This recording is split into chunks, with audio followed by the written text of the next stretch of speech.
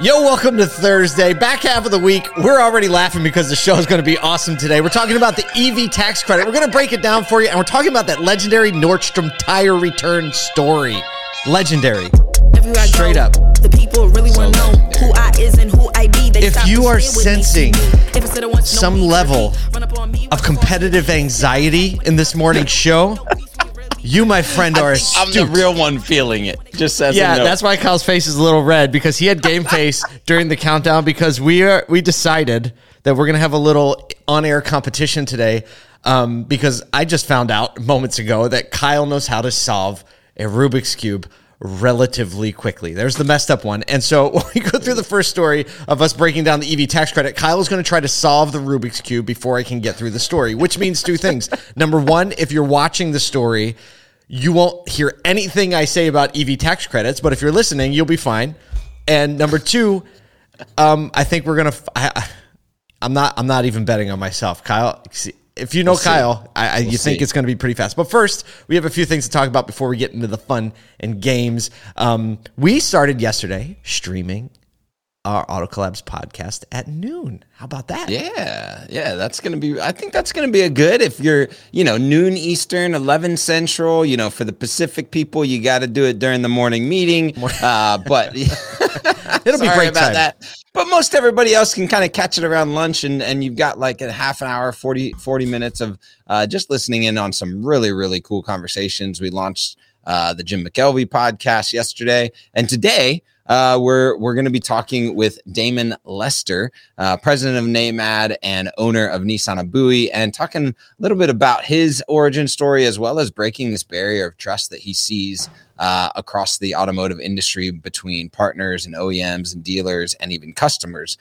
So just getting his perspective on how that's playing into the automotive retail landscape. So you won't want to miss that. That's right. So you can get the podcast. It is live now if you want it, autocollabs.com, or just search Auto Collabs on your favorite podcast platform, or just check out the SoTo page on LinkedIn, Facebook, or YouTube at noon. LinkedIn preferred, because that's kind of where we spend most of our time. So we like to engage with the community there. What else? Hey, we just want to say ASOTOCon is shaping up to be a blizzard of fun. People are calling and texting nonstop, being like, hey, can I get there? How can I get there? Industry partner tickets are this close to being sold out.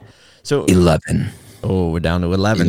11, which really means if you're going, usually it's going to be two people buying at the same time. So we're probably somewhere between 5 and 6 purchases away from you not being able to go. And we want you to go, especially if you listen to this podcast or watch the show. We want to make sure you get there. So go to asotocon.com, get your tickets. Dealers, we still have some tickets available for dealers. So $299, all the meals, all the entertainment, easy in, easy out. It's $3.99. I just gave everyone a discount. False advertising. It's okay. It's okay. Thanks, We're Kyle. good. We're good. But we're delivering $1,000 of value. Actually, even more than that. Easily. Check out the site. We do want to thank so much our presenting sponsor, Cars.com, for making it possible. We also want to, we have some cool activations going on. We said, there's no trade show booths allowed. We put the smack down. No exhibit floor, no trade show booths. You have to think about active engagements. And speaking of active engagements, I'm not going to do the segue button, but can't segue that. Little company that's called it was an aptly named company called Active Engage actually sponsored the VIP lounge. So this is going to be an elevated VIP lounge where 100 people only are going to be able to be up there. It's got its own bar. It's got relaxing seating. Maybe they'll be nice enough to get you a pass to it, but they really stepped up to have some fun with the VIP lounge. And if you haven't checked out their TikTok, you need to check out Active Engage's TikTok. Without a doubt. It's one of the reasons we said yes to them as the VIP lounge sponsor. They're like, they can have some fun with this, probably. Can't have boring people hosting the VIP lounge. Like, rule number one. So just want to thank them for doing that. We have some other people we're going to talk about, but we should, if you're Active Engaging and listening, we need you to make a pre-ASOTOCon TikTok. Like your team preparing to go to ASOTOCon. Make that video for us, and we'll get it up here for everyone to enjoy and laugh out, because y'all do an awesome job. Okay, let's get into the news. We have 3 stories to talk about today, but this first one is going to be all the sizzle. Kyle, shake the hands out. I just found out this morning that Kyle can actually solve a Rubik's Cube like one of those super nerds that he is. quickly. Now he's not like one of those like competitive like 10-second kids who can do a blindfold backwards behind their back. I can't do the blindfold backwards. I saw someone yesterday or a couple days ago. They were juggling 3 of them and solved them all in 4.5 minutes. Not a joke. Ridiculous. That is next level. That's next level. And you taught me something. You said that most people like who are that level look at the whole cube and really know they can solve it in 18 moves. Yes, that's crazy. Exactly. That's crazy. It's unbelievable. Oh man, I just realized something. Okay, so here's the deal. The EV tax credit proposal in the news is like a little confusing. It's a little different. So I'm going to give you the bullet points and break it down and confuse it. And while Kyle is going to attempt to solve the Rubik's Cube, and the rule is I can't just like read bullet points. I have to actually go through it like I usually would go through it. And Kyle, and then I'll try and I'm also going to be trying to obtain and retain the information because I haven't read every bullet point. And then I'm going to quiz him at the. It's going to be amazing. All right. Best here we segment go. ever. Hold on. Do we need theme music? You know what? Let's not do the music.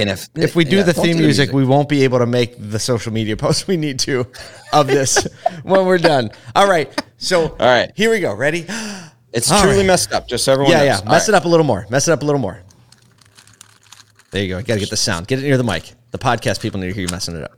There we go. Okay. The Rubik's Cube is messed up, and here we go. So currently, the EV tax credit is $7,500 for the first 200,000 units that an OEM sells. It's being proposed and likely will pass is lifting the cap on the EV tax credit. So now there is no more, but there are also a lot of things in this bill that require regulation on where materials are sourced, the sticker price of the actual vehicle, and the income level of the purchaser. So basically 50% of all the minerals sourced for the battery creation have to be extracted or processed in the U.S. or a country that has a free trade agreement with the U.S.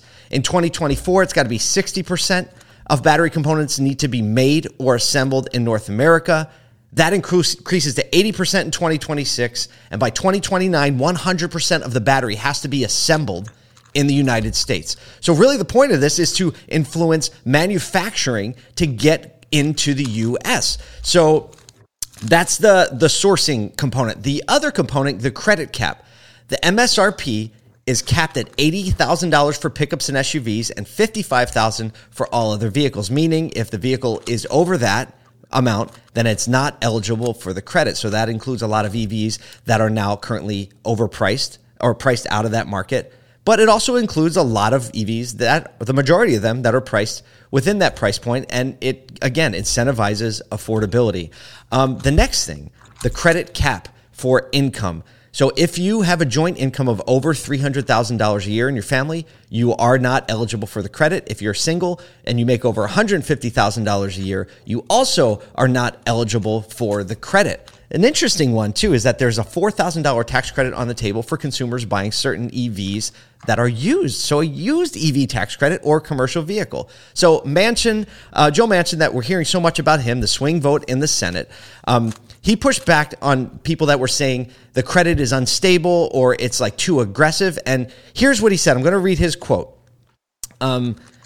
He said, where is it? He says, I want to make sure we're extracting in North America, that we're processing in North America, and we quit relying on China. He was very adamant that I don't believe we should be building transportation modes on the backs of a foreign supply chain, and I'm not going to do it. We've never done that in America. We build our own cars. We build our own combustible engines. We've done everything. Now, all of a sudden, we can't. So Manchin is really saying he wants this bill to believe in America's ability to provide the transportation needs of itself and not rely on other countries. And he says with this big shift to battery technology, he's all for it. He wants to move it forward, but he says we have to do it in a responsible way. So the Alliance for Automotive Innovation, which includes the Detroit Three, Volkswagen, and Toyota, they did express concern that the EV credits limit will the income limit. Oh! He got it. I didn't get it. Brian Ortega says, I'm not done yet. All right. I'm not. Oh, Brian Ortega says he's not hearing one word that I'm saying. I'm not either because I'm trying not to concentrate on Kyle. That's why we haven't had about it. Okay, so I'm almost done. So maybe Kyle's not almost done. So So back to the Alliance for Automotive Innovation, which includes the Detroit Three. So it's Detroit 3, Volkswagen, and Toyota. They express concern that the income limit, meaning like certain families or households that make over the certain income limit, that $300,000 for joint filers or $150,000 for single, that it's going to sideline a lot of potential buyers when in the beginning early adoption phase of EVs is going to be more essential than ever, more critical than ever. So I think if you take these three considerations, number one, that it's going to require batteries to be sourced, materials to be sourced, or I skipped this part, or recycled and produced in the U.S. It's going to be cause them to have to be assembled and manufactured in the U.S. over time. Number one in the bill. Number two in the bill. This is number two. Number two in the bill. The vehicle can only cost a certain amount of money. So $80,000 for trucks and SUVs, $55,000 for sedans, and the household income level of $300,000 for joint filing or $150,000 for single. Those are the three components of the new proposed EV tax bill. Here's the takeaway. This EV transition is a game of chess. It's moves setting up for other moves. It's not checkers, right? It's all these things at play. So we would say to you still, control the things that you can control, right? Pay attention to as much as you can. And that really is going to be the continued prescription for success in this EV future. But now hopefully you understand the credit bill a little bit more. And hopefully Kyle isn't done with his Rubik's Cube so that I can win this one. I don't think I won. I'm not done. He's not done. What happened? So on the comments, top layer, the comments in LinkedIn, people are like, I don't hear a word that Paul's saying. People are talking about the suspense is real. And then Charles McCann comes in with actually he's paying attention to the story. Thank you, Charles. He says very unlikely as long as we're using lithium. As far as I think he's talking about mining and extracting from the earth because we don't have a lot of lithium here in the U.S. So how far did you get, Kyle? Hold it up. I'm very close. I'm really excited about how close I was able to get, and it's not very easy to do this when you're not like a professional and you're under pressure. And I'm barking in your ear, but just hey, barking. This is real life. Yeah. No movie magic here. We're gonna try this again on a less important story in the future. All right. See, now he's stuck on it. He can't pick his head up until done. Done. Okay. Got it. We're moving on. I think that that educating people on this particular thing is very, very important. It's a generic statement. I will have to say that the credit caps locking out high income people from these tax credits who are the primary purchasers of early adoption new technology and locking down the total cap, the cap on the MSRP are the most poignant pieces of this because we're seeing higher MSRPs on these EV vehicles and and people that are high income earners are the early adopters. So there's my recap. We're way too long into this. I did finish the Rubik's Cube. I had to do it twice because I missed one move on the first time, and we're rolling. Oh, that's how life is. There's a life lesson in there. It's so a life. All right, we're gonna move on. Speaking on to moving on. Stop. Segue. Time. We'll break it up for a second. All right. I gotta get those jitters out. Yeah, go. So GM, Google, and Pepsi, as well as a lot of other high market cap companies, are boosting their investments in fixed things, capital expenditures as they cost, which signals a confidence in the future of their business. It's giving the markets confidence because in times when companies are hesitant to spend and they hoard their cash, it sends the wrong signals to the market and people get scared. But GM, Google, and Pepsi are just three examples of companies who are actually spending money to invest in the future because they really believe that business is going to continue to be strong and pick up.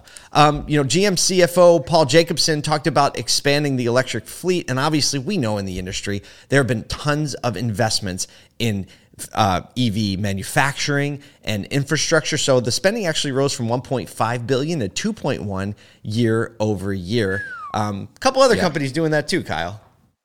Yeah, no. So Alphabet is who, if you know, is Google's parent company, owns things like YouTube and a lot of different infrastructures and a big and they do a lot of investment as well in other startups and tech startups are leaning into things like servers tech infrastructure, noting that with the current global outlook, global economic outlook, the strategy to invest deep in technology and computer science allows to build products into the future. So it's just another look at like capital expenditures going to things that support future builds. And it's interesting because what we're seeing in across industries, including the retail automotive space, is that people recognize that, this kind of like fix through for how the sun is shining is also invest the capital while it's there. Yeah. Because when you have that capital to invest and not just like set aside a nest egg, you actually get the opportunity to go quicker.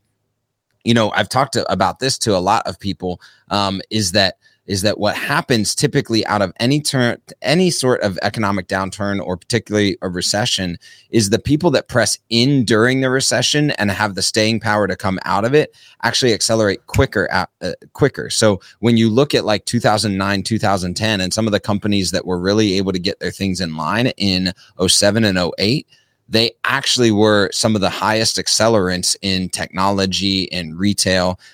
So these companies, I think, understand that. They have the staying power to make it through, and they're making the investments right now to see themselves on the other side of any economic downturn. Yeah, I mean, that principle works in brand marketing as well. We see study after study after study. Companies who don't like diminish or obliterate their ad spend in downturns are the ones that disproportionately are coming out ahead, because during all that time, they're just scooping up market share, right? Sales might not reflect it as far as sales records and year over years, but when they come out of it, you just see that they're 2 and 3 times further ahead. Another one of these companies is Pepsi, where they are investing in digital technology that makes sure that machines are stocked properly, and that they're stocked. So they're really, and if you think about it, this technology like lets them know when vending machines are empty, when store shelves are empty. So it just cuts out a lot of labor needed to check on things and allows them to make sure their products are ready when a consumer's ready to purchase it, without all the labor of having to take inventory physically and kind of pass messages back and forth.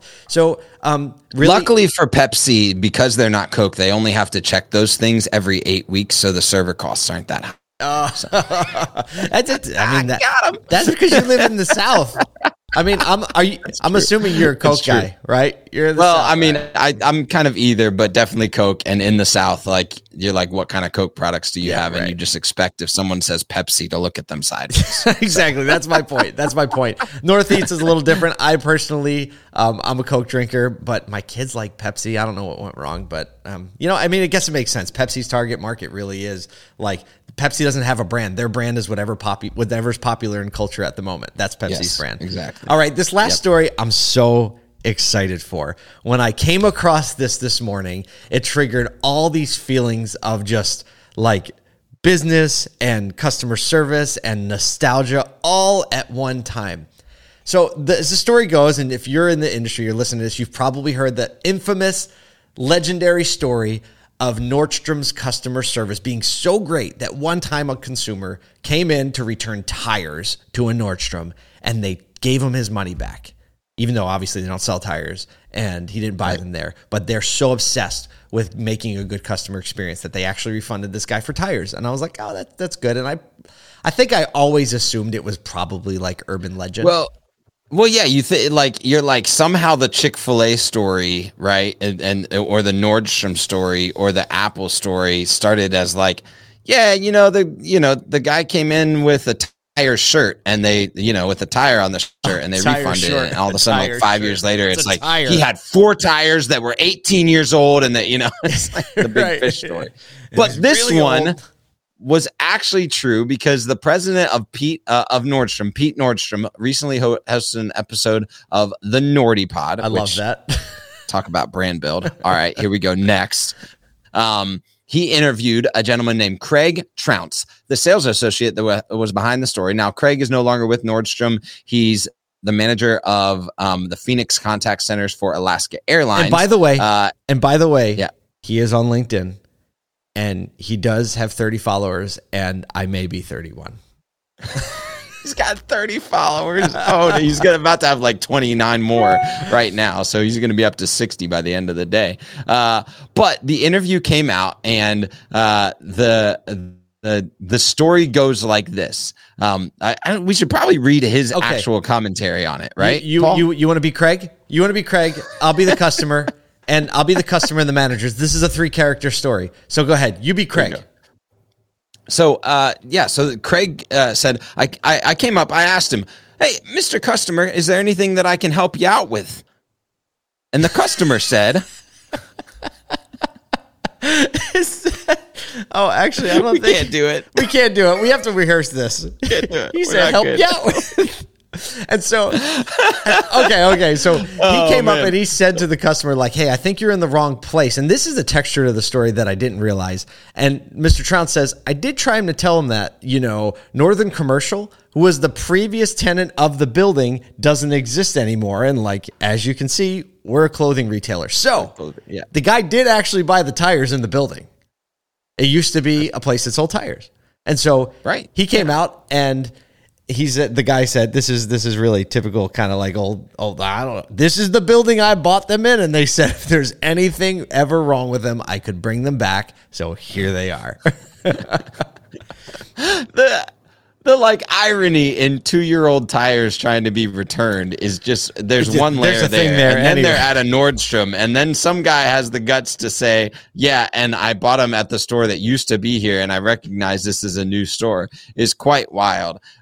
So Mr. Trout says that his manager the whole time was kind of watching him from the wings, looking out and from the back stock for the men's shoes. And he realized really quickly, like, my manager should be coming out here to help me, but he's just kind of nodding in empowerment, like you're headed in the right direction. So Mr. Trounce keeps going and takes the refund. He actually, interestingly enough, called a local Firestone dealer. So kind of did his research, like similar to a car dealer would call like the Harley store, calls them and said, hey, what would these tires be worth? A couple years later, gave him all the radius and that type of stuff. They said $25. And so, because it was without a receipt. And so the man got his refund that day. And so it actually happened. The story goes down in infamy, but talk about a consistent brand vision that Nordstrom has like laid the groundwork for over years and years and years. That employee then became empowered by his manager, who didn't come in and try and take over the situation, turn the customer away,